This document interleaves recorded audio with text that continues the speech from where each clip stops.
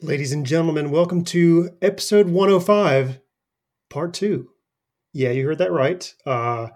As Micah said, if you listened to the podcast yesterday, we were recording and had a little bit of a family emergency we had to attend to. So we had to cut the show short. I want to thank Micah for wrapping the show up for me. But everything's cool. We're all fine here. I promised I would deliver on Raw and SmackDown this week, and I'm going to do it.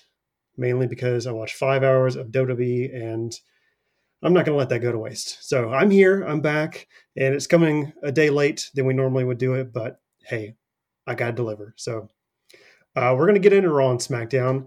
But first, as we stated on the podcast yesterday, in lieu of doing a This Day in Wrestling History, we talked about Shad Gaspar, and I just wanted to update everybody. Uh, if you're listening to the original podcast or the part one of this, we kind of talked about it, but on the same day that we released the podcast, obviously we usually record a day before. We found out that Shad Gaspar's body was actually recovered uh, on Venice Beach. So sadly, he did pass away. But as we said in the first part of the podcast, uh, the guy's a hero, and if anything, it's definitely a tragic story. And obviously, he died way too young. It was just straight up tragedy. But I can at least feel better that his family has his body. They can lay him to rest and get some closure properly. Because what would have been worse is if they would have never found his body and they would have always just wondered. And now they get to have some closure. They get to put him to rest, at least properly. And as I said yesterday, the man went out, putting his son first, saving his son's life, and his son is going to get to go on and live a happy life now. And like I said, if he got to choose, and they said, Shad, we're going to have to take your life, and in exchange, you have to save your son, he would make that the same decision every time. The guy is just a true hero. So rest in peace, Shad Gaspard. You entertained us for so many, for the short time I guess you were in WWE, but so many great segments, so many great matches that Crime Time had, and he will definitely be missed. So our thoughts go out to the Shad Bard family, or the Gaspard family. My apologies. Um, just a tragedy, and hate to see it, but the guy's going to be remembered as a hero. So we're gonna keep it that way. We'll go ahead and get into SmackDown this week. I know Micah didn't want us to talk about WWE, but hey, I watched both these shows, so I have to do it. Once again, we were in the Performance Center. We actually kicked off the show with Miz TV. Miz and Morrison came out. Actually, sorry, they were already in the ring at the start of the show. That's right. Uh, Miz basically barely said anything before Otis interrupted. His music cuts in. He comes out holding his briefcase up in the air, celebrating. So he's ecstatic, basically. Uh, Gets in the ring. Obviously, his chair breaks because he's fat. He tried to sit. They have like the Miz, actor director chairs or whatever, and obviously Otis is fat, so he had to, you know, break it. You can't just sit in a chair if you're fat. You have to break things. So yeah, he did that, and not only that, he had his briefcase with him. He did note that the winning the briefcase was the biggest win of his career, but the biggest win in life was winning Mandy Rose, his peach. So Morrison wondered how Otis got Mandy Rose, and they continued to mock him by showing pictures of him when he was a kid. They talked about what was actually in the briefcase, which, of course, Otis is fat, so he has to say that he has Gas X, Tums, or something like that, and what was it? A bratwurst. He keeps a bratwurst in there in case he gets hungry. So they just gotta drive this into the ground, I guess. But Otis is fat, everybody. So that's what WWE wants you to know. Like I said, they show pictures of him as a kid as well. He does say that he had a learning disability as a kid, and his mom was his hero, helped him keep his grades up because he didn't quite understand school all the time when he was growing up. But the one thing he did understand was wrestling, and so his mom helped him keep his grades up so he could keep wrestling. So that's pretty cool.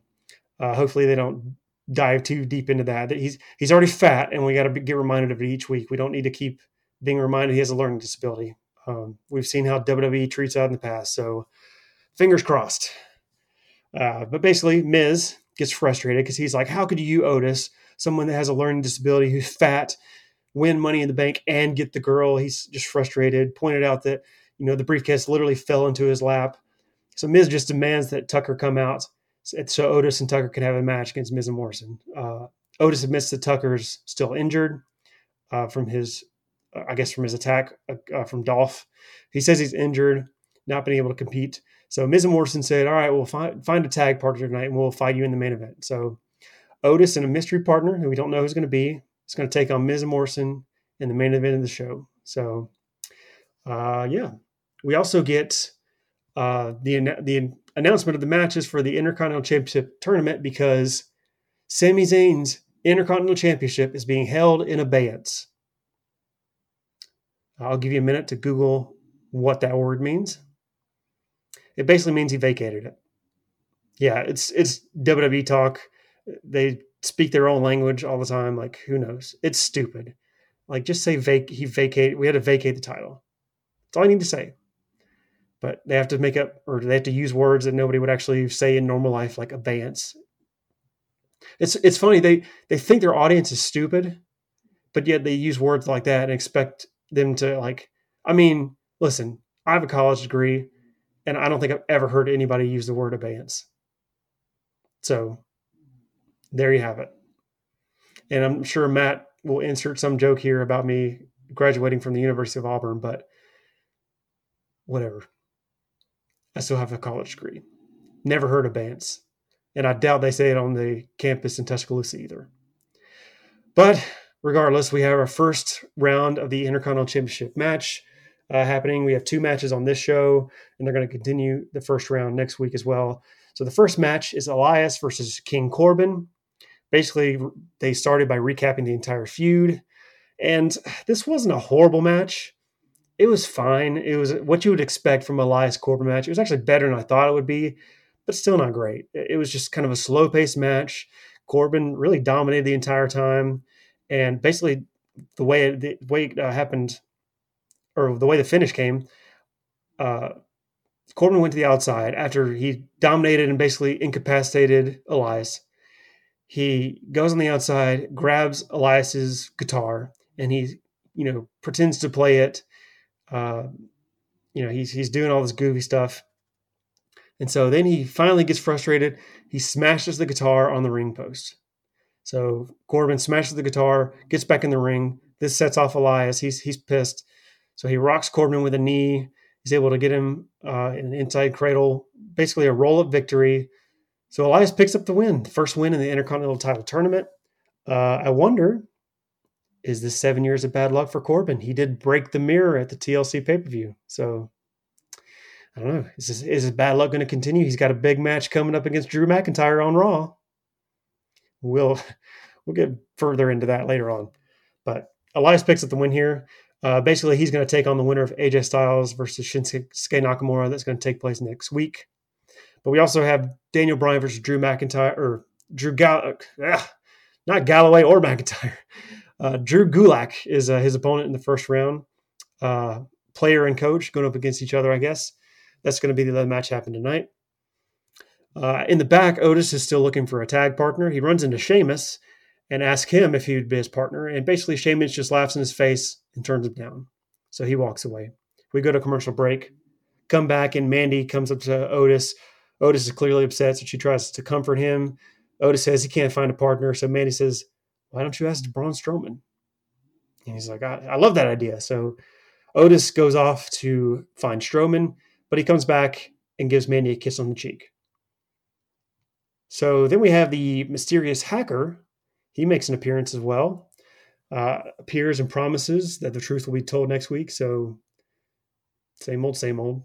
He's going to reveal the truth. So we'll see what comes of that. We still don't know who this guy is. They'll probably do this for another month, knowing them, but we'll see. Then we have Otis approaching Strowman, ask him if he'll be his partner. Strowman wonders if Otis is trying to set him up.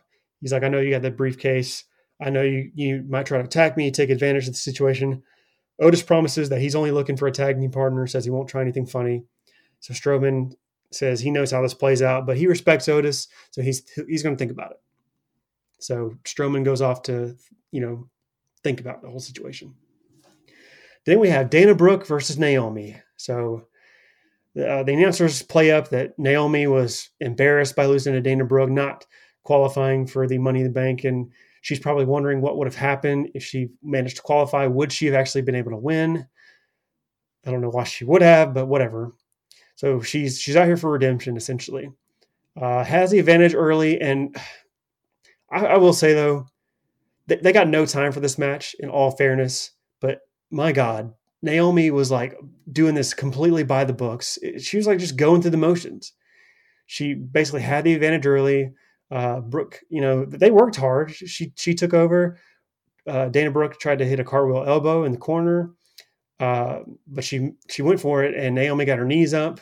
Naomi hit a crossbody for near fall, and then just suddenly Dana Brooke rolled her up and picked the win. I mean, it was a very short match. Nothing really happened. No big story here. And then Dana Brooke is, she celebrates, and Naomi just kind of sits there, disappointed. So, yeah, I don't know what she's probably just deflated because WWE has done nothing with her since she's come back. She had a good showing in the Royal Rumble, looked pretty well, and looked like to be on a feud with Bayley, and they just made her lose to Carmella, and she's been nothing ever since. So we'll see what happens. I'm kind of surprised she hasn't been released yet because they're doing as much with her as they were with Sarah Logan. So whatever. We then get a Charlotte Flair promo. Charlotte taking advantage of the what do they call it? It's the new wild card rule. It's the brand to brand invitation or something like that is what they call it. Basically, it's an excuse. Ratings are basically in the trash, mainly because of COVID, but they're in the trash. And they do this every time the ratings go bad. They just get rid of the brand split. And it's like, why not just get rid of it altogether? Who cares? Like, just let people go to other shows. Or what I wish they would do, have like a one main championship, make Drew McIntyre the champion, because who cares about Strowman being champ? Make the Intercontinental Championship the one belt, and have one tag title, one women's tag title, one women's championship, and have them go from brand to brand. It's as easy as that. I don't get it. And have people cross over. Who cares? They get to make up their own rules. And I'm just going to rant here for a second. They come out and say this wild card was a new wild card, like the invitation, brand to brand, whatever they want to call it. They come out and say that there's rules to it now. Supposedly, the way I understand it is every superstar has 4 opportunities to go to a show per year. So I guess this is Charlotte's one appearance on SmackDown out of her 4, and she's going to fight Bayley next week in a non-title match. But they're going to fight next week on SmackDown. So is that her second appearance and she's only got 2 more? Who knows? But my point is, why have these stupid rules at all? It's not like the fans care. They're like, WWE's going to do what they want to do. It doesn't really matter. So why even have these stupid rules? I don't understand it. It's stupid. Anyway, Charlotte comes out to cut a promo. Basically notes that she's been working all 3 brands because the people want more of her. Fox wants more of her because she's a 5'10" blonde and her last name is Flair. Said she's won many of her championships on SmackDown. She thinks there should be a giant picture of her hanging in the Performance Center, basically gloating. Bayley and Sasha come out and interrupt her. Bayley notes that Fox wanted Flair on SmackDown because she's blonde and her last name is Flair, so she agrees with her. Basically, they point out that the last time they saw each other, Bayley beat Flair. Banks and Bayley demand Flair leave the ring. There's really a lot of Bayley talking. She kind of kept interrupting Sasha and stuff like that. Flair ran down all of Sasha's great accomplishments, wondered why she's in Bayley's shadow. Bayley started yelling at Charlotte, telling her to turn off her mic. Bayley kept interrupting Banks every time she tried to talk. And Flair just basically said, Sasha, are you really the boss? You're in her shadow? Just teasing the breakup still between these two. She called her Bayley's lackey. So it was a fine segment. I thought it was fine. It's way better than what Banks and Bailey have been doing lately with like Tamina and Lacey Evans, all this other stuff. So I'm fine with it. It's just a stupid brand to brand rule thing is dumb. Just have them go to different shows. Who cares? Then in the back we have Kayla. She goes up to Braun Strowman, who's warming up. He's got the little rope thing he's stretching with. She's like, well, I guess you're getting ready for your match tonight. I'm assuming this means you're going to be Otis's partner. But Strowman clarifies and says, no, I'm still thinking about it. This is how I like to think. So he's just stretching and contemplating, I guess, his strategy for, if he actually goes through with this. Then we have a promo from the Forgotten Sons. We get a disclaimer before it that their views do not reflect the views of WWE. And I was just like, who cares? And they didn't even say anything like derogatory. They just came on and said, we served our country in the past. We came home. Nobody helped us. We feel neglected. And that's why we're the Forgotten Sons. That's it. I do not feel like, of all the stuff WWE has talked about, not the we make fun of fat people on the show constantly. We bully people even though we have a bully campaign. None of that gets a disclaimer, but this promo's got to have one. Whatever. Renee then interviews Miz and Morrison in the back. They aren't worried about Braun Strowman being Otis's partner, and they just think Otis won't get a partner at all. Then we have the other first round match this week of the Intercontinental Championship Tournament because Sami Zayn's title is being held in abeyance. It's Daniel Bryan versus Drew Gulak. This was the highlight of the show, a really good match, a very good pro wrestling match. They basically started slow, but just a lot of mat wrestling and countering. Like nothing dragged. I mean, it started slow and built up toward the end, but just a lot of physical style, a lot of submission holds, a lot of counters. Basically, the announcers they actually did a decent job of putting over Gulak, that he's Bryan's coach, that he's been in his corner. They're, familiar with each other, talk about their rivalry to start that became a friendship and respect for each other. So, that got talked about. Like I said, plenty of mat wrestling going on in the tournament. Bryan kept working over Gulak's leg, like a lot of I don't know if you call them leg drags, like corkscrew, like moves to his leg, I guess. Just kept attacking Drew Gulak's leg, and they basically just went back and forth the entire match. And at one point, Bryan did get Gulak in the label lock, and Gulak was able to get it to the ropes. There was a cool spot where Bryan ducked under Gulak. He followed him, caught him coming off the ropes, and hit like a springboard German suplex off the ropes. Gulak hit Bryan with a modified Michinoku driver, which looked awesome. Lots, just like tons of pin attempts, trading with each other. Gulak applied the Gulak lock, or whatever you want to call it. Bryan was able to get out of it. He had a dragon screw whip. Got him in a knee bar. I guess that's the leg attacks, the dragon screw. Got him in a knee bar, and he made him tap. And I was shocked, but it was cool. Like a knee bar that makes people tap in real MMA. Like it's a real legit move.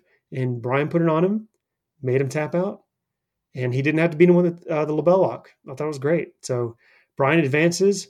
He's going to the next round. He'll face the winner of Sheamus and Jeff Hardy, who's the other first round match that's happening next week. Renee gets in the ring afterwards to interview Bryan. Noted he had to give up the title for 5 years.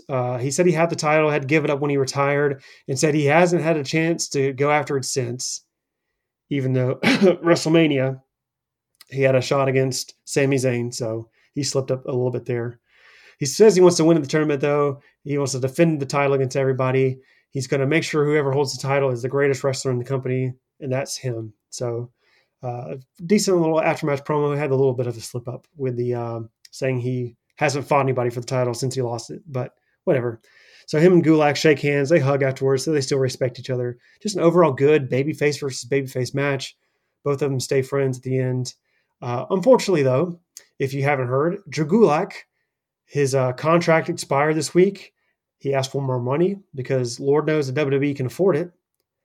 But I guess they didn't want to look bad since they just released a whole bunch of people. And so they said, nope, we can't give you more money. So bye-bye.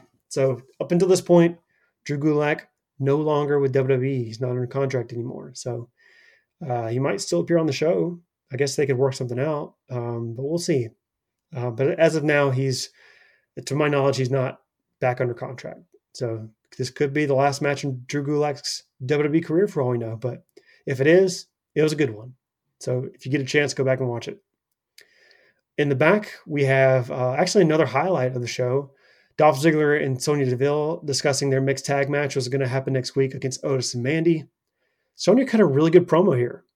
She just, talked to Rose, told about promising to ruin her life, saying that she can't win. She's not a great wrestler. Basically, the only thing she's good at is being pretty and being blonde. And she says that won't last forever.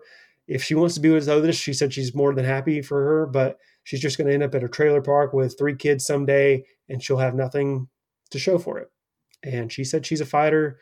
She's still going to ruin her life, and she's going to continue to do that next week. So, Sonya, her promos, I don't know if they trust her in the ring yet. She's gotten better, but man, her promo ability, you can't deny it. She's been great in this role, and I want to see more of her. I want to see more of this feud. I hope they don't just completely end it, since Otis is kind of one of the mainstays on the show now. I hope he doesn't move away from Tucker. It feels like they're trying to move him out of the picture, but I don't know why they're doing it, but whatever.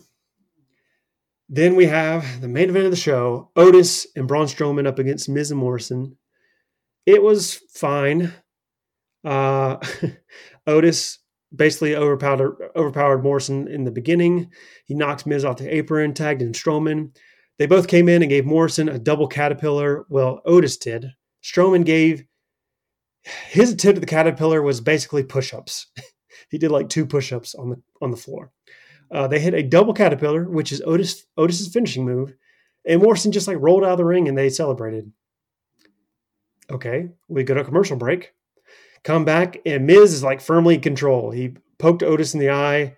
He stole the move from Dolph Ziggler, and so now he's just in control. So whatever. So Miz and Morrison basically slow the pace down, get the heat on Otis. They attempt a double suplex, but Otis counters it. Strowman gets the hot tag, runs wild, runs around ringside, runs over Miz. He runs over Miz. Morrison sees him coming, runs out of the way. Strowman attempts to splash in the corner, but Morrison's able to pull Miz out of the way. Strowman hits the post again. Like, dude, just stop running into the corner. It never works. Just stop it. So Morrison tries to take the advantage. He goes for a Hurricane Rana or something, a tilt-a-whirl Hurricane Rana. Strowman basically counters in the middle of it, picks him up, hits the power slam, and gets the win. So Otis and Strowman win. They celebrate after the match. Mandy Rose comes on the stage in just the tiniest jean shorts I've ever seen. They covered her up, I guess, but my Lord. So she comes down the ring. Mandy's kind of pointing at something, and Otis backs up and gets like in a fighting stance, teasing that he might cash in, but Strowman turns around and catches him. Otis is quick to say, "Oh, I'm just joking, man. Just a joke. Just want to make you laugh." So he gives him a hug. Says like, "We're good." They gives him a fist bump. Mandy gets in the ring. They hug. The main event was fine. And all in all, like, SmackDown was a pretty good show. Like, it never really dragged at all. There wasn't any bad segments. The stuff that's normally been bad, like the Bayley and Sasha stuff this week, was pretty good. Sonya cut a great promo. Main event was solid. Brian Gulak was awesome. Brooke Naomi was nothing, but it wasn't really their fault. And Elias Corbin was fine. It's about as good as it could be. So honestly, it was a good show to watch this week. It wasn't that bad. It wasn't hard to get through. So if I had to grade it, I would give it a B+. I thought they did a pretty good job this week. But what do you guys think? Leave us a comment on our Facebook post, or send us a message if you have a different opinion. We'd love to hear from you all. But yeah, I thought it was a good show. And speaking of that, let's get into Raw, because SmackDown was an easy 2-hour show to watch. Would Raw be an easy 3-hour show to watch? The answer, spoiler alert, yeah. I thought it was a good show. So here's the thing. So all in all, I'll go over the entire show, but there were a lot of segments. It was almost too many segments, because there were a lot happened on the show, and it was almost 2 weeks of Raw packed into one. but it made it a little better because, in my opinion, the segments never overstayed their welcome. There was one segment like the Viking Raiders and oh god, what's their name? Um, Viking Raiders and I'm thinking of Private Party because they're so much alike and their gimmicks are basically the same. Uh, I can't even remember their name, but the Viking Raiders. God, what is their name? This is embarrassing. I watched the show and I can't even remember their name. They want the smoke. I know that. And really, they're great. They're great segments. Listen, carpool karaoke with the Viking Raiders was horrible. Like, don't get me started. It was the dumbest thing in the world. They want to make these guys funny, and you know what? This week they did a pretty good job of it. But man, it's like they've in a way these segments have gotten better each week as opposed to worse, which is always good. But my God, it started on pretty low, if I do say so. Like, just not the best way to start this. And from what I hear, the basketball segment last week was fine. I mean, I saw most of it and I thought it was okay. So basically, there was a segment that ran throughout the show and it was fine. So yeah, we'll talk about it. But basically, the entire show, there was a lot of small segments in between, but it kind of kept you at a good pace throughout the show. But my only negative with that is it still felt like a long show. So as I was watching it, I was like, okay, this is a good pace. Like, it was a good pace. It kept going. Like I said, nothing overstayed its welcome. But still, about the 2 hour mark, I felt like we were getting towards the end of the show. There was so much that happened. There's still so much that was happening. And I knew what the main event was. And I was like, it's got to be next, right? And then somebody else would come out. And it just proved to me that 3 hours is still way too long. It's just way too long. Because this was a good show, it was good paced, but it still felt long because it is long. And they had to stretch out segments that they would normally, you know, like I said, the Viking Raiders, their segment was throughout the entire show. Like, they gave us little by little each time. But I mean, it wasn't bad. None of it was bad. It just, they came back to it like 4 or 5 times. And I kept thinking it was over and they'd come back to it. Each time it was good, but there was just a lot packed into the show.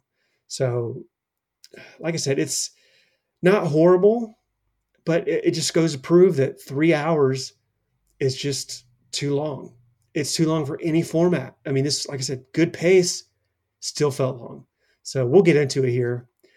The show actually opened with the Randy Orton and Edge segment. So if you don't know, Randy Orton has challenged Edge to a straight up wrestling match. So Charlie Caruso's in the ring. She introduces Randy Orton for an interview. Uh, Basically runs down, their comments from last week. She asked Orton about the challenge and Orton basically asked her why it's, so hard for her to understand what a straight up wrestling match is. Said this is World Wrestling Entertainment and wrestling was the basis of what they do. Edge was the better man in WrestleMania, but he wasn't the superior wrestler. So Orton says he would need tables, ladders, and chairs to beat him. Says no other athlete can do what he does in the ring. And he said he saw doubt in Edge's eyes last week when he challenged into this. But he says now basically all Edge had was doubt and fear. So Edge takes offense to this, storms out to the ring, and just cut a great promo. I mean, Orton was great in this too. It was a great opening segment. Edge came out and said Orton spoke a lot of truth last week. He just basically didn't answer him last week because he wanted to take some time to think about it. He knew this, Orton saw this as a game of chess, but he doesn't think it's a game.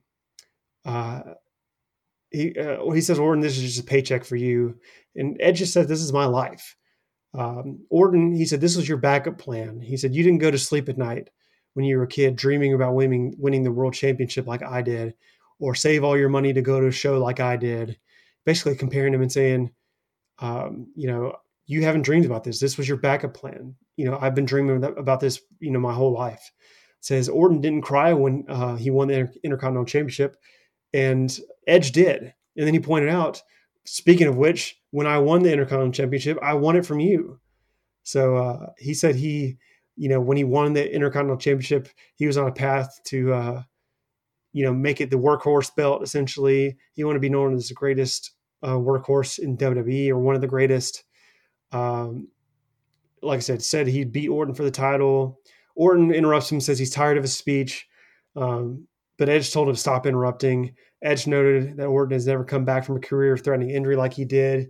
And uh, Orton cut him off and just basically said, because a lot of times WWE does drag these promos out when it could be said in 5 minutes. So Orton basically does this for us, cuts him off and says, "Do you accept my challenge?" And Edge just yells, "Yes, I accept your damn challenge." And so Orton smirks, he leaves, and that's it.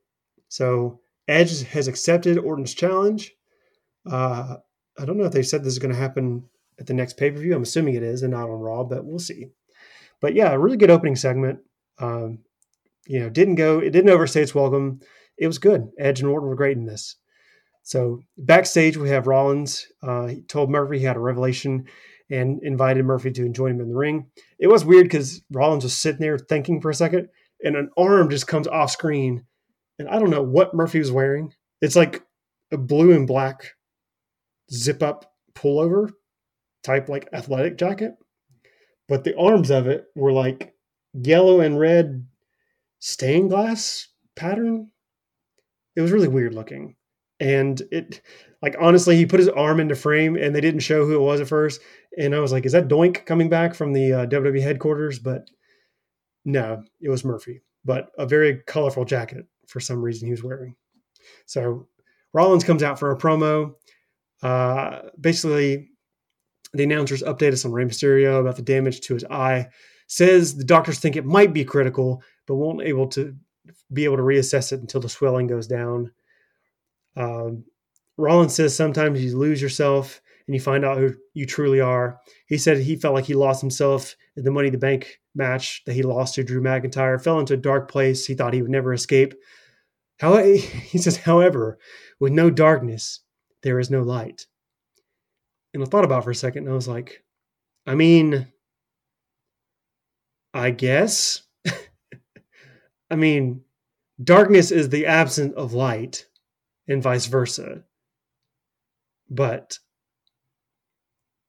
yeah, I don't think that's true, Seth. I mean, we have darkness and light, but I mean, in the universe, if like we had no stars, it would just be dark. So I don't think that's true, man. But anyway, he said that now he sees the light better than ever. He thanked one man for helping him see this, Rey Mysterio. He says he knew that people thought what he did to Rey Mysterio was unforgivable, but he called it a necessary sacrifice to allow him to be the leader he needed to be. Had a message for Rey Mysterio. What happened was a blessing in disguise for him.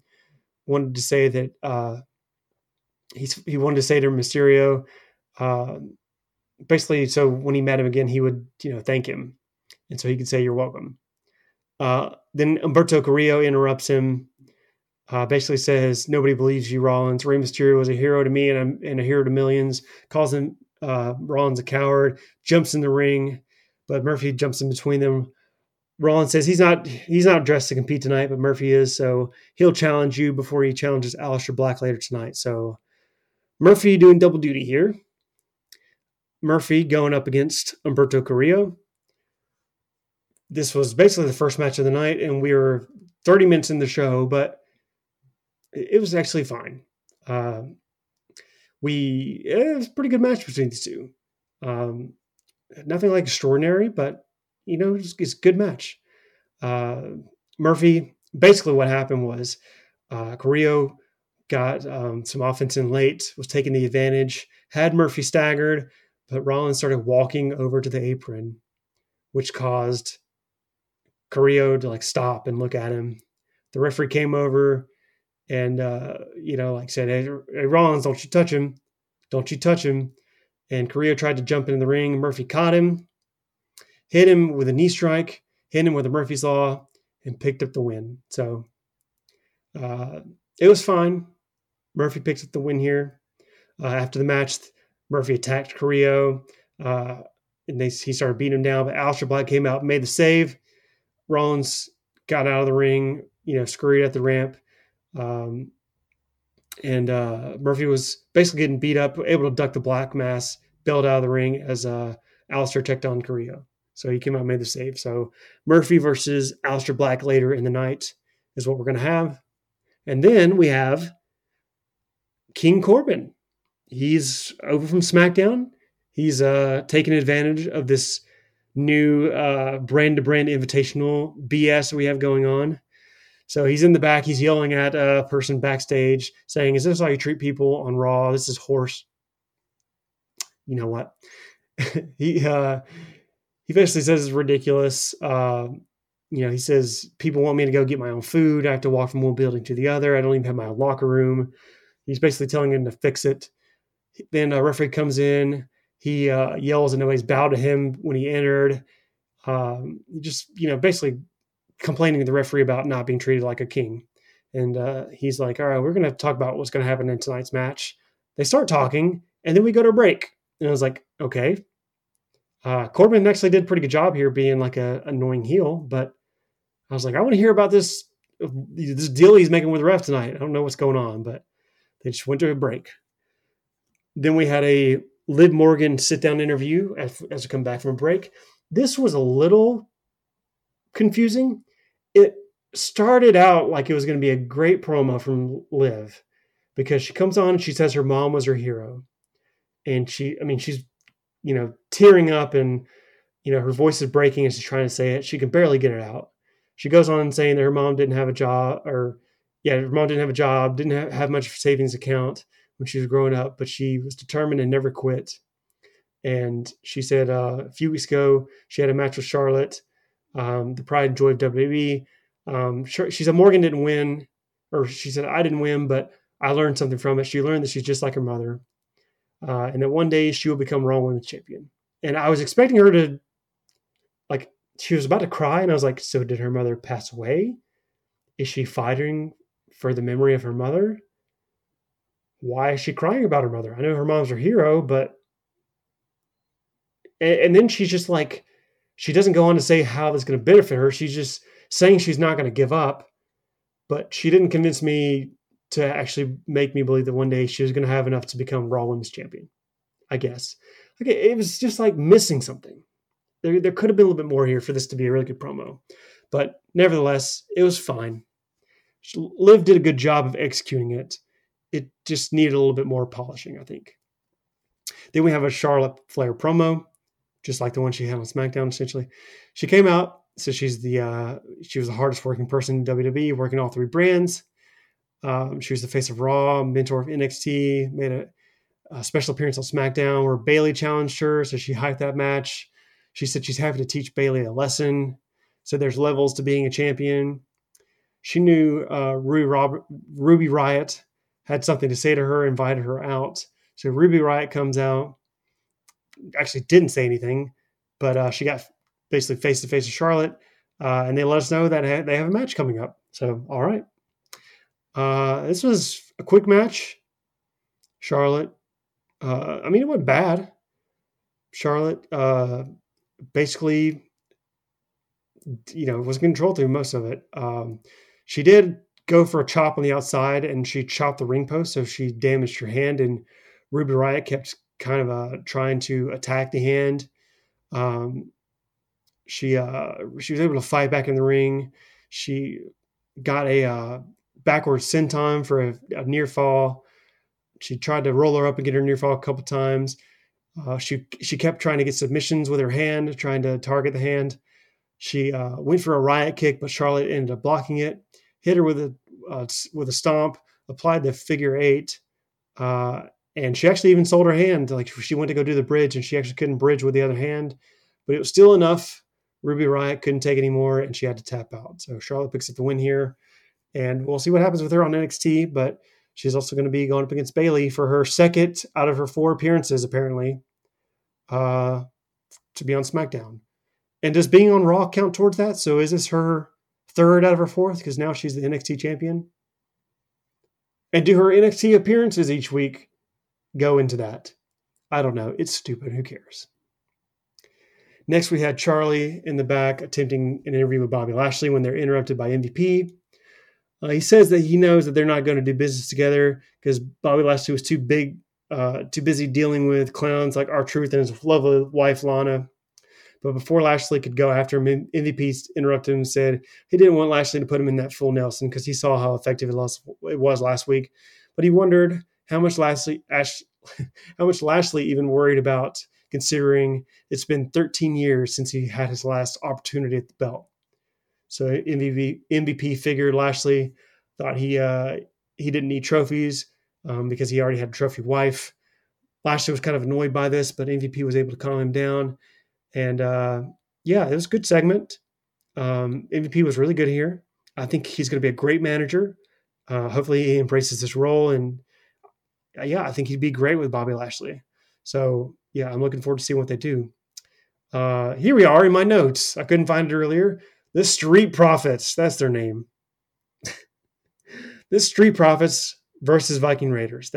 So last week they had the basketball game. We actually got a flashback of that. So essentially, Street Profits beat them like 74-2. And the Viking Raiders celebrated when they got their one basket.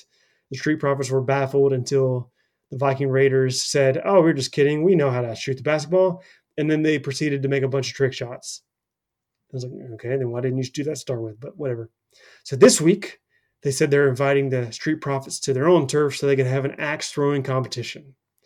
So the Street Profits arrive out in some random field.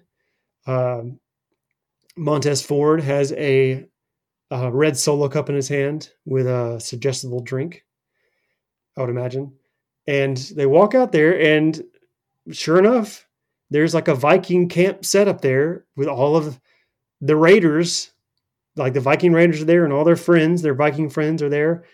They've got a fire going, and they say that they know the Street Profits like to smoke, so they gave them the gift, smoke. And they show the fire, and Dawkins and Montez Ford are like, that's not what we mean. But Montez Ford stops him. He notes that they don't want to, make them angry on their turf, and basically said it'd be dumb not to accept this gift because they all had axes in their hands, basically.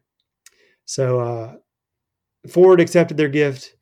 They start doing some practice throws, axe throws, and obviously Eric and Ivar, they are just tossing these axes, hitting the bullseye like crazy. They've got perfect aim essentially, and Street Profits are just like baffled at how great they are. So they're just, tossing him, getting a bullseye every time. And that was the first part of it. So like I said, this was a common segment throughout the show, and this was the first part of it. But it didn't overstay its welcome, and it was actually legitimately funny this week. So I thought they did a good job with it. Then we had Asuka's championship celebration. Kairi Sane comes out, introduces Asuka, her friend and champion. Asuka comes out. Kairi Sane has flowers for her. So Asuka thanks her, says she's very happy. They spoke Japanese to each other. Asuka talks about becoming Raw Women's Champion.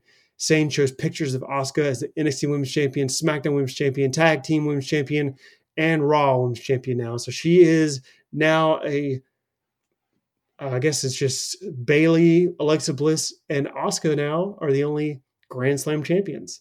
So they point that out. Asuka celebrates with the dance. And then Kairi Sane pulls out a recorder, like a little flute, and starts playing Asuka's theme on the recorder. So that was pretty funny. Nia Jax interrupts them. Her music hits. She comes out, says there's nothing to celebrate because she was literally handed the belt, even though she actually won it in a match, but whatever. Next, Jax calls out Asuka, says she's a temporary champion. She's going to be replaced one day. Jax said that they would have a real party when she becomes a champion. Asuka attacks her for interrupting and hits her with a hip attack on the apron and sends her packing, basically. So Asuka and Kairi stand their ground and finish celebrating in the ring. Then we have Charlie in the back interviewing Corbin. Asked if he had any doubts about facing McIntyre. Corbin said he's the one who chose this match. He's the one who carried Drew McIntyre for over a year when he came back. He knew how dangerous he was with him beating Brock Lesnar. But basically said that he's going to expose all of McIntyre's mistakes. Said the next time they fought, it would be in the main event of WrestleMania where he beat him for the World Championship. So I guess in a year, maybe. It's a long time, Corbin. And you broke a mirror, dude, so who knows? They then showed McIntyre watching the promo, so he seemed pretty amused. Then we got a tease that tonight Kevin Owens is making his return to WrestleMania, and he's going to have the KO show segment featuring Zelina and her entire crew of Andrade, Angel Garza, and Austin Theory. So we'll have that later in the show. Then we had a segment with Bobby Lashley and R-Truth. This was probably the low point of the show, one of the low points at least. Truth is usually really funny, and he wasn't horrible here, but I don't know, it just wasn't that funny to me. He basically gets in the ring with Lashley, then he goes outside the ring and he puts in these fake teeth. I don't know what it is. He talks about Bobby Lashley's full Nelson, calls it the Nelson from The Simpsons, which I'm not a Simpsons fan, so I don't know what that even means. Basically, Bobby Lashley squashed him, used a full Nelson slam, then applied a full Nelson submission, made Truth tap. MVP came out, applauded him. Then they cut back to Lana after Bobby Lashley picks up the win here, and she's like smiling for a minute, and then she just freaks out and just starts throwing stuff. So, whatever. They went from her and Bobby Lashley being angry at each other to them being back to her helping him train and all this and being friendly. And now she's, what was it, an act or something? Who knows? But she's mad at him again this week. So maybe next week she'll be happy with him again. We'll see. He actually won his match, so he's got that going for him. Then we have Alexa Bliss and Nikki Cross versus the Iconics in a women's tag team championship match because the Iconics beat the champions last week. So whatever. The Iconics come out. Billie Kay thought Alexa Bliss and Nikki Cross would just hand over the belts. Billie Kay and Peyton Royce call themselves the Future. During the match, Billie Kay. So last week, Bliss ended up losing by getting hit in the throat by Billie Kay, and which the announcers called a cheap shot. Which whatever, it's not. And she was legal woman in the ring, so whatever. But they tried to go for it again this week. So Billie Kay goes to jab Bliss in the neck. But basically Alexa ducked and clocked her with a right hand, followed up with a twist of Bliss, but Peyton Royce was able to break it up. And she picks up Bliss and just starts throwing her into the turnbuckle, just like crazy. She's not the legal woman. The referee tells her to stop. She doesn't do anything, so the ref calls for the DQ. Fine, whatever. This was kind of another low point in the show. It was just nothing. I don't get where this is going. We'll see. So basically, Iconics lose. Nikki Cross and Alexa Bliss were just happy, whatever, we've got the titles back. So it was a very short match. It was nothing. But then if we go in the back, we get Kairi Sane and Asuka again. But Kairi Sane is playing her recorder by herself, practicing. Asuka actually walks away from her. And while she's practicing, she's attacked from behind by Nia Jax. But instead of just beating her down, she just throws her into a box and then walks away. And apparently this killed Kairi Sane. But whatever. And then we get a shot of the Iconics arguing backstage after losing their match. Billy said they had one chance to win, and this was it, and Peyton blew it, even though Billie Kay was clearly about to lose the match anyway, so whatever. Basically blamed Royce for blowing it, so she slapped Royce. Peyton was just shocked. Billy was shocked. They cried with each other. They apologized, and they hugged. So I guess they're teasing a breakup with the Iconics. I don't know, but whatever. So Asuka was in the back with a trainer checking on Kairi. She asked what happened. She said Nia attacked her. Asuka was enraged, so she storms off, and we go to a break. We come back, and Nia's just walking in the back, and Asuka comes up to her.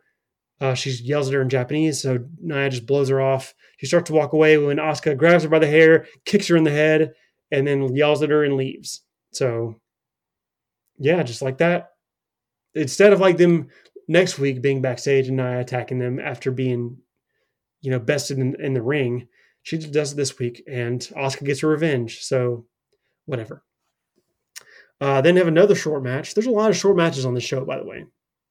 It was a theme throughout the night, short segments. I don't know if they're just testing it, but yeah, seemed a lot of short things going on and a lot of things, like I said. But it was Shayna Baszler versus Natalya in a submission match. Basically, Baszler went for a sharpshooter, and Natalya was able to counter it to a sharpshooter. Baszler was able to get to the ropes, but there's no rope breaks, so she tried to get out of the ring, like crawl out of the ring. Natalya was able to. She was trying to get hold of her, but she lost leverage and let go of the move. She continued the attack, applied a knee bar, but Baszler turned it into a Kirifuda clutch, and so she got it on. She was able to keep Natalya away from the ropes, and Natalya finally had no choice and finally tapped out. So it was good while it lasted, but I wish it would have been longer. It was just a very short match. So I'm fine with the short segments because a lot of these go on longer than they need to. The short promos, but you don't need to cut down the wrestling this much. Having a couple long wrestling matches are fine. Obviously, something like the Alexa Bliss, Nikki Cross versus Iconics can be short, but in a submission match like this where these two women can work, let them work. Let them eat up some time in the show. Like, they can make it entertaining.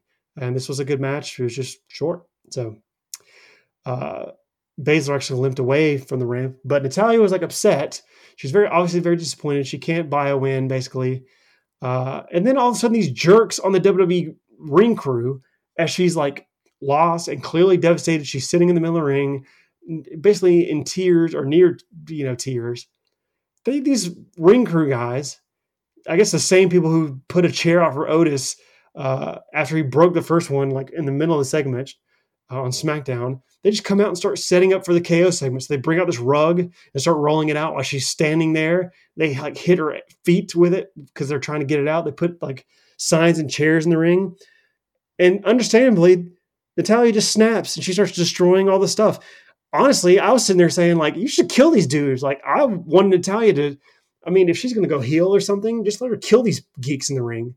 Like, they were the losers here. So she needed to, like, kill some of them. But basically, she just destroyed the set. She threw all the chairs out of the ring, threw all the signs that they had put up, and she walks out. She's basically distraught. And then Samoa Joe gets on and says this behavior is ridiculous. And I'm like, dude, yeah, she lost and she threw a fit, but these geeks were out here trying to set up a ring for a segment while she's trying to suffer a loss in her, career of choice.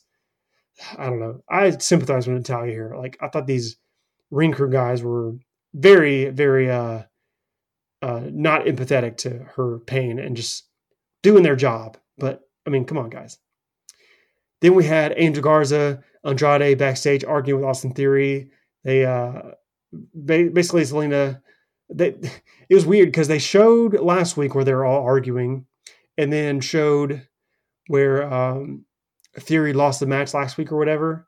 They did a flashback of last week and showing them arguing in the backstage last week, and then they came back and they were doing basically the exact same argument, just wearing different clothes. And I was so confused. I was like, wait, is this a real replay or not? Like, I don't know what's going on. But no, they're just arguing still. So I guess for a week straight, they've been arguing. They just took time to go shower and change clothes. But Garza and Andrade, really Garza for the most part, is just like dogging Theory for being the weak link. Vega comes out and stops him, demands they all get along tonight. She asks each of them if they understand this. They all agree, except actually Andrade just says, I am the champion. So I guess Vega takes that as a yes. She actually makes Theory say yes, ma'am to her, though. So she points the finger at him and says, like, you better straighten up, pal. So she's teaching all of them, says they need to be on the same page. So then we have the Kevin Owens show. He comes out and thanks Natalya for getting some of the junk out of the ring. Says he hasn't been on Raw since Mania because he was banged up after his match with Seth Rollins. He says he's fine now. And he's back. He introduces guests, Vega, Andrade, Garza, and Theory. So he like sarcastically applauds them and thanks them for joining them. He gets out on the apron. Vega knows why he has him on the show. He wants a dysfunctional Jerry Springer segment. But Vega talked about how good they all were. He actually tried to interrupt her, or not necessarily interrupt her, but he talked while she was talking, and she shushed him. And I was like, oh, thank God. Like, she came off so great here. She was a great talker. And she talked about how good they all were. She called Andrade a champion amongst insects, said Garza broke faces and broke hearts, and that Theory was a prodigy who was that damn good. And then Vega just basically touted herself as being great. And hey, she is great. So I agree with her. So they all came from the streets. They all had to survive. So they built sidewalks in those streets for people like Owens. Noted that Owens stood on the apron because he would stand in the ring with him. And Owens admitted, well, I tend to know what happens when I'm in the ring with too many people. It usually doesn't end well. But he said he actually is also on the apron because he didn't want it to get too crowded, but he has another guest. To which Apollo Crews comes out, makes his return after obviously getting injured in the match with Andrade, which Andrade was able to take him out of the Money in the Bank qualifying match. So Crews is obviously out for revenge. He gets out and just like immediately tackles Andrade, starts going after him. But Garza and Theory just stood there for like ever watching their champion leader get beaten the crap out of him. But they finally try to get involved, and then Owens tries to break up the fight. I don't know why. So then we had a match between these two, and yet again, it was a very short match. So, but it was good while it lasted. Owens basically got the hot tag to Apollo Crews, and Apollo looked great here. I mean, it's hard to believe that this guy just not that long ago, like a couple months ago, this guy was jobbing to Sheamus in a handicap match with Shorty G on his team. So whatever, WWE just does whatever they want, I guess. But hey, he looked great in this match. I think he's, at least in the ring, he's finding his stride. Maybe Paul Heyman understands that this guy is great. I wish he would understand, how great Ricochet is, and he could tell Vince so they could. I mean, he wasn't even on the show this week, so just take that, however you want to take it. But yeah, he had a great showing here. Basically came out. Theory tried to interfere in the match.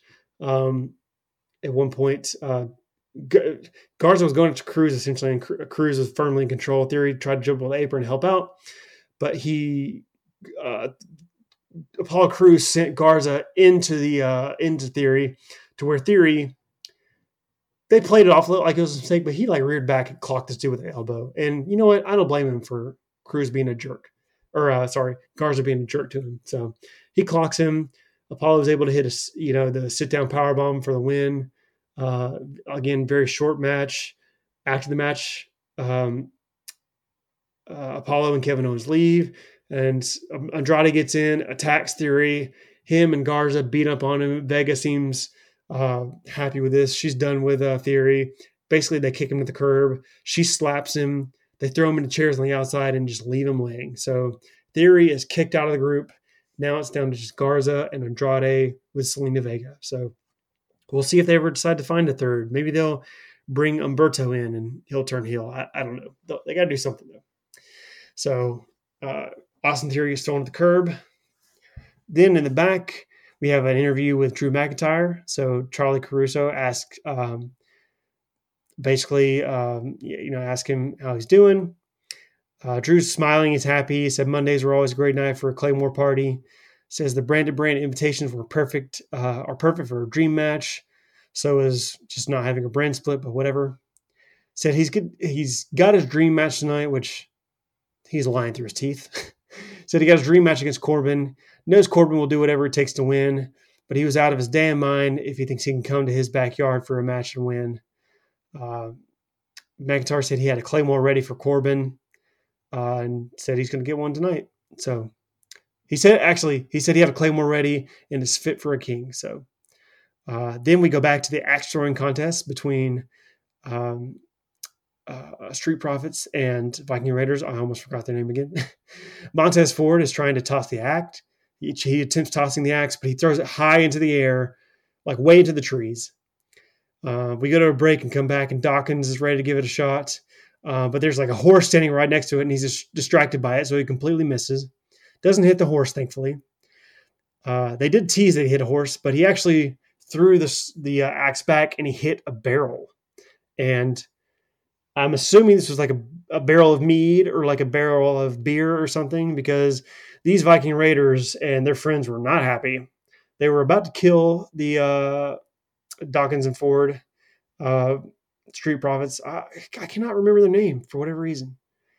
Uh, so the Vikings are basically about to kill these guys until uh, Montez Ford thinks fast and he offers his solo cup in repentance for their dirty deeds. So yeah, they're pretty mad at it.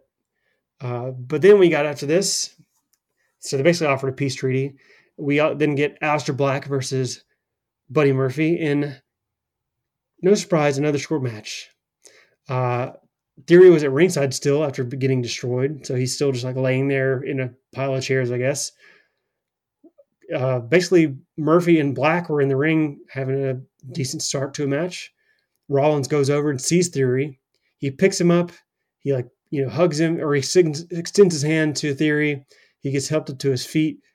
As Buddy Murphy, or just Murphy, and Aleister Black wrestle, he instructs Theory to get into the ring.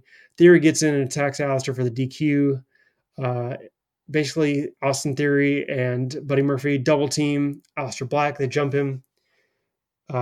Seth instructs them to pick him up, allows Theory to hit Aleister with the ATL, and Rollins hugs Theory.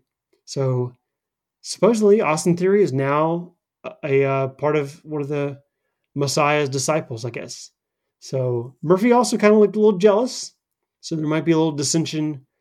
I mean, Theory, he definitely has enemies in Andrade and Garza, but he might have made a new one here with Murphy. He was kind of jealous looking, so we'll see what happens.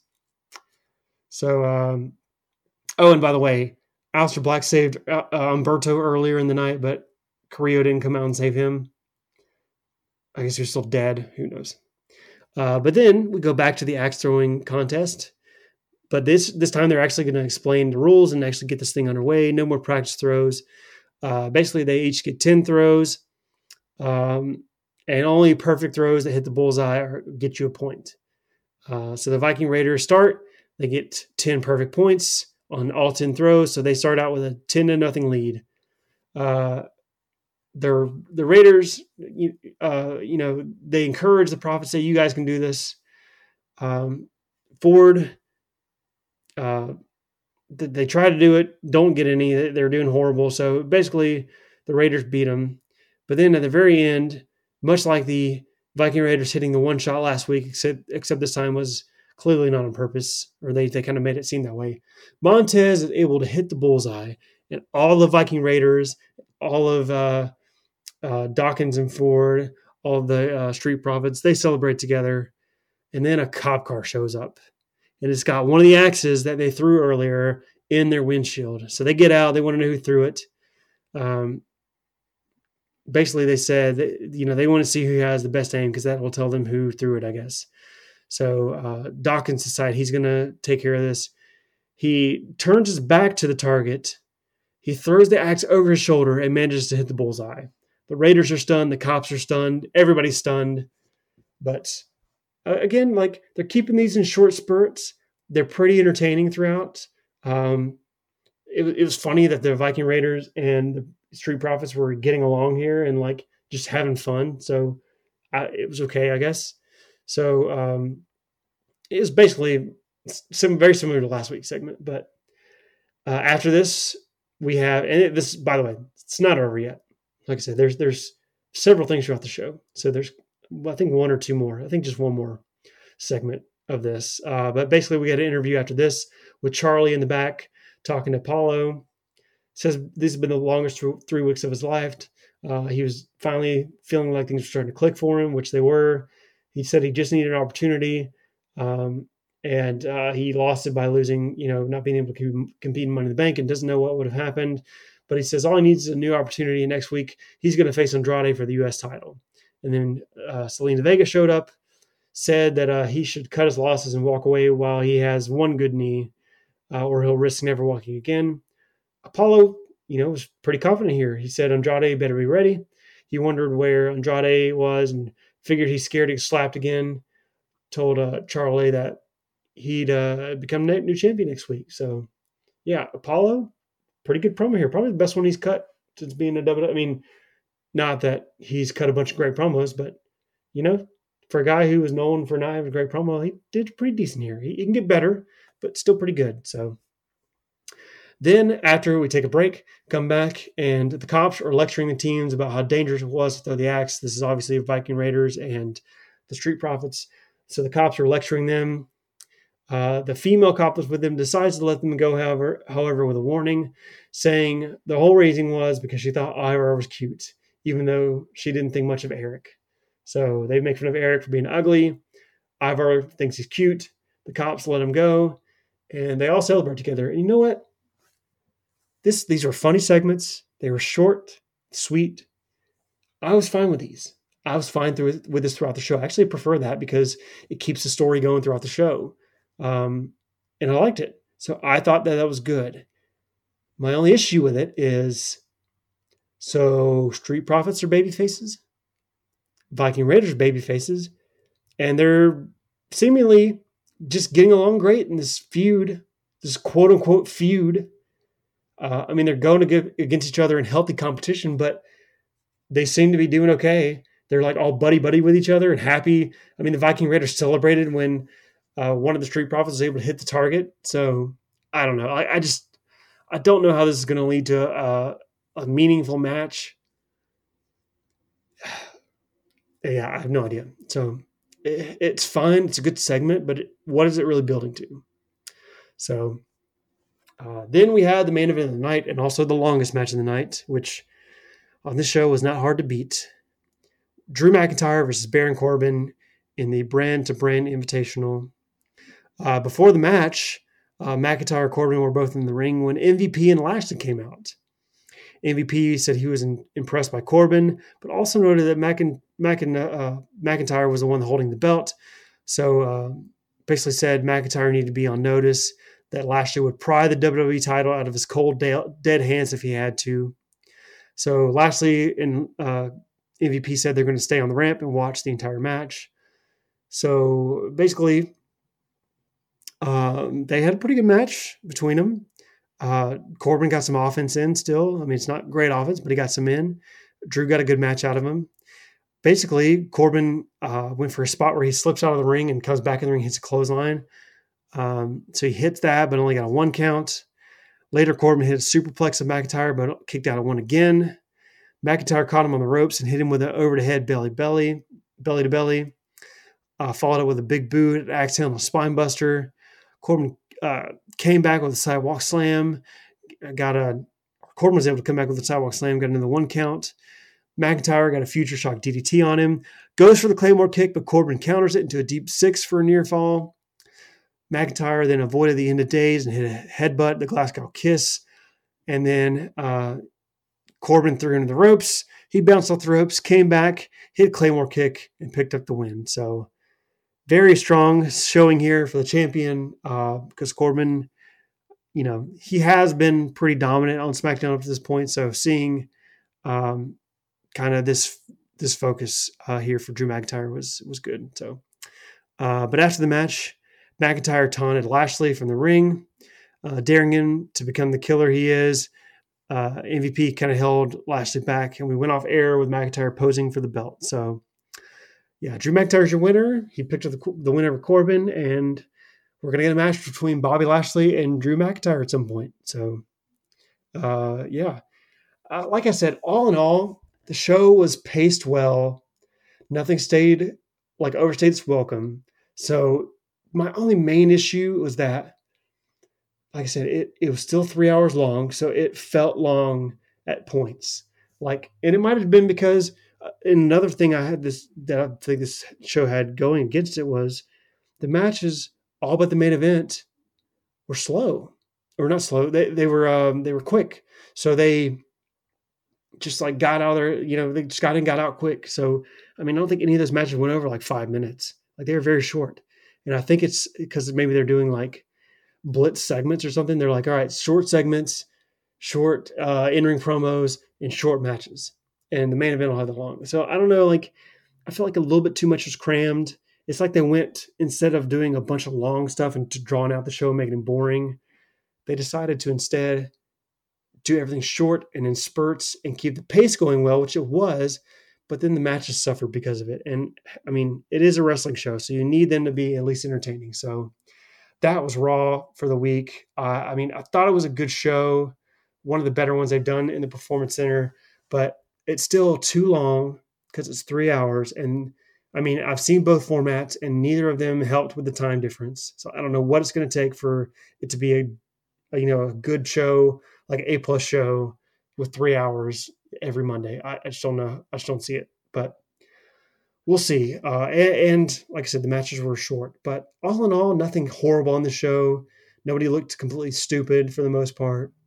Even the segments that didn't completely hit home, it just like either didn't work or there could have been more. There could have been a little bit something more to it. But all in all, I thought it was a solid show. I'm going to give this show a B, maybe even a B+. Like it was a good show. It wasn't quite an A show, like I said, because there wasn't a blowaway match on it or anything. But I mean, man, compared to these other Raws that have been on here, I think the show deserves a B. So that's what my thoughts are. Like I said, same with SmackDown as well.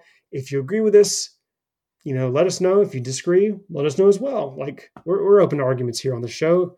At least I am. You might be wrong, but I'm open to it. But yeah, I wanted to come back, give you guys these reviews, keep you informed on what's happening in wrestling. Like I said, it's unfortunate that we had to cut this in 2 parts, but luckily our emergency, got itself resolved and everything's well. Everybody's fine. So I wanted to give you guys a show. Appreciate you guys for listening to it again. And we're also going to have later in this week preview for Double or Nothing that's coming up. So Matt and Mike are going to bring you an AEW preview of that pay-per-view, which is just it looks like it's going to be an awesome show. So I'm looking forward to it. Hope you guys are as well. So tune into that. And also keep on the lookout for Matt's indie focus shows. He's done some more interviews, we know. So there's definitely more that are coming. He's really enjoying it. So yeah, just keep tuned in for that stuff. I think it's going to be great. Also follow us on Facebook at Wrestle Life Radio, on Instagram at Wrestle Life Radio, on Twitter at Wrestle Life Pod. You can follow Matt on all these platforms under Wrestle Life Matt on Instagram, Twitter. You can follow me on Instagram at Kyle.Poly. I'm on Twitter somewhere if you want to follow me, but I really don't check it ever. And like I said, be sure to hit us up on Facebook. If you add us on Facebook, feel free to comment on our photos or something. Share your opinions with us. We're always open to talk. If you have a question and want it featured on the show, let us know and we'll answer it for you. So thank you guys again. You guys have a good week. And we'll be back next week for another week in review. But like I said, look out for the AEW show as well. But thanks guys again. I hope everybody has a good rest of the week. And once again, I will say rest in peace to Shad Gaspard, true superhero dad. You will be missed, man. So thanks everybody for listening, and I'll see you guys later. Bye.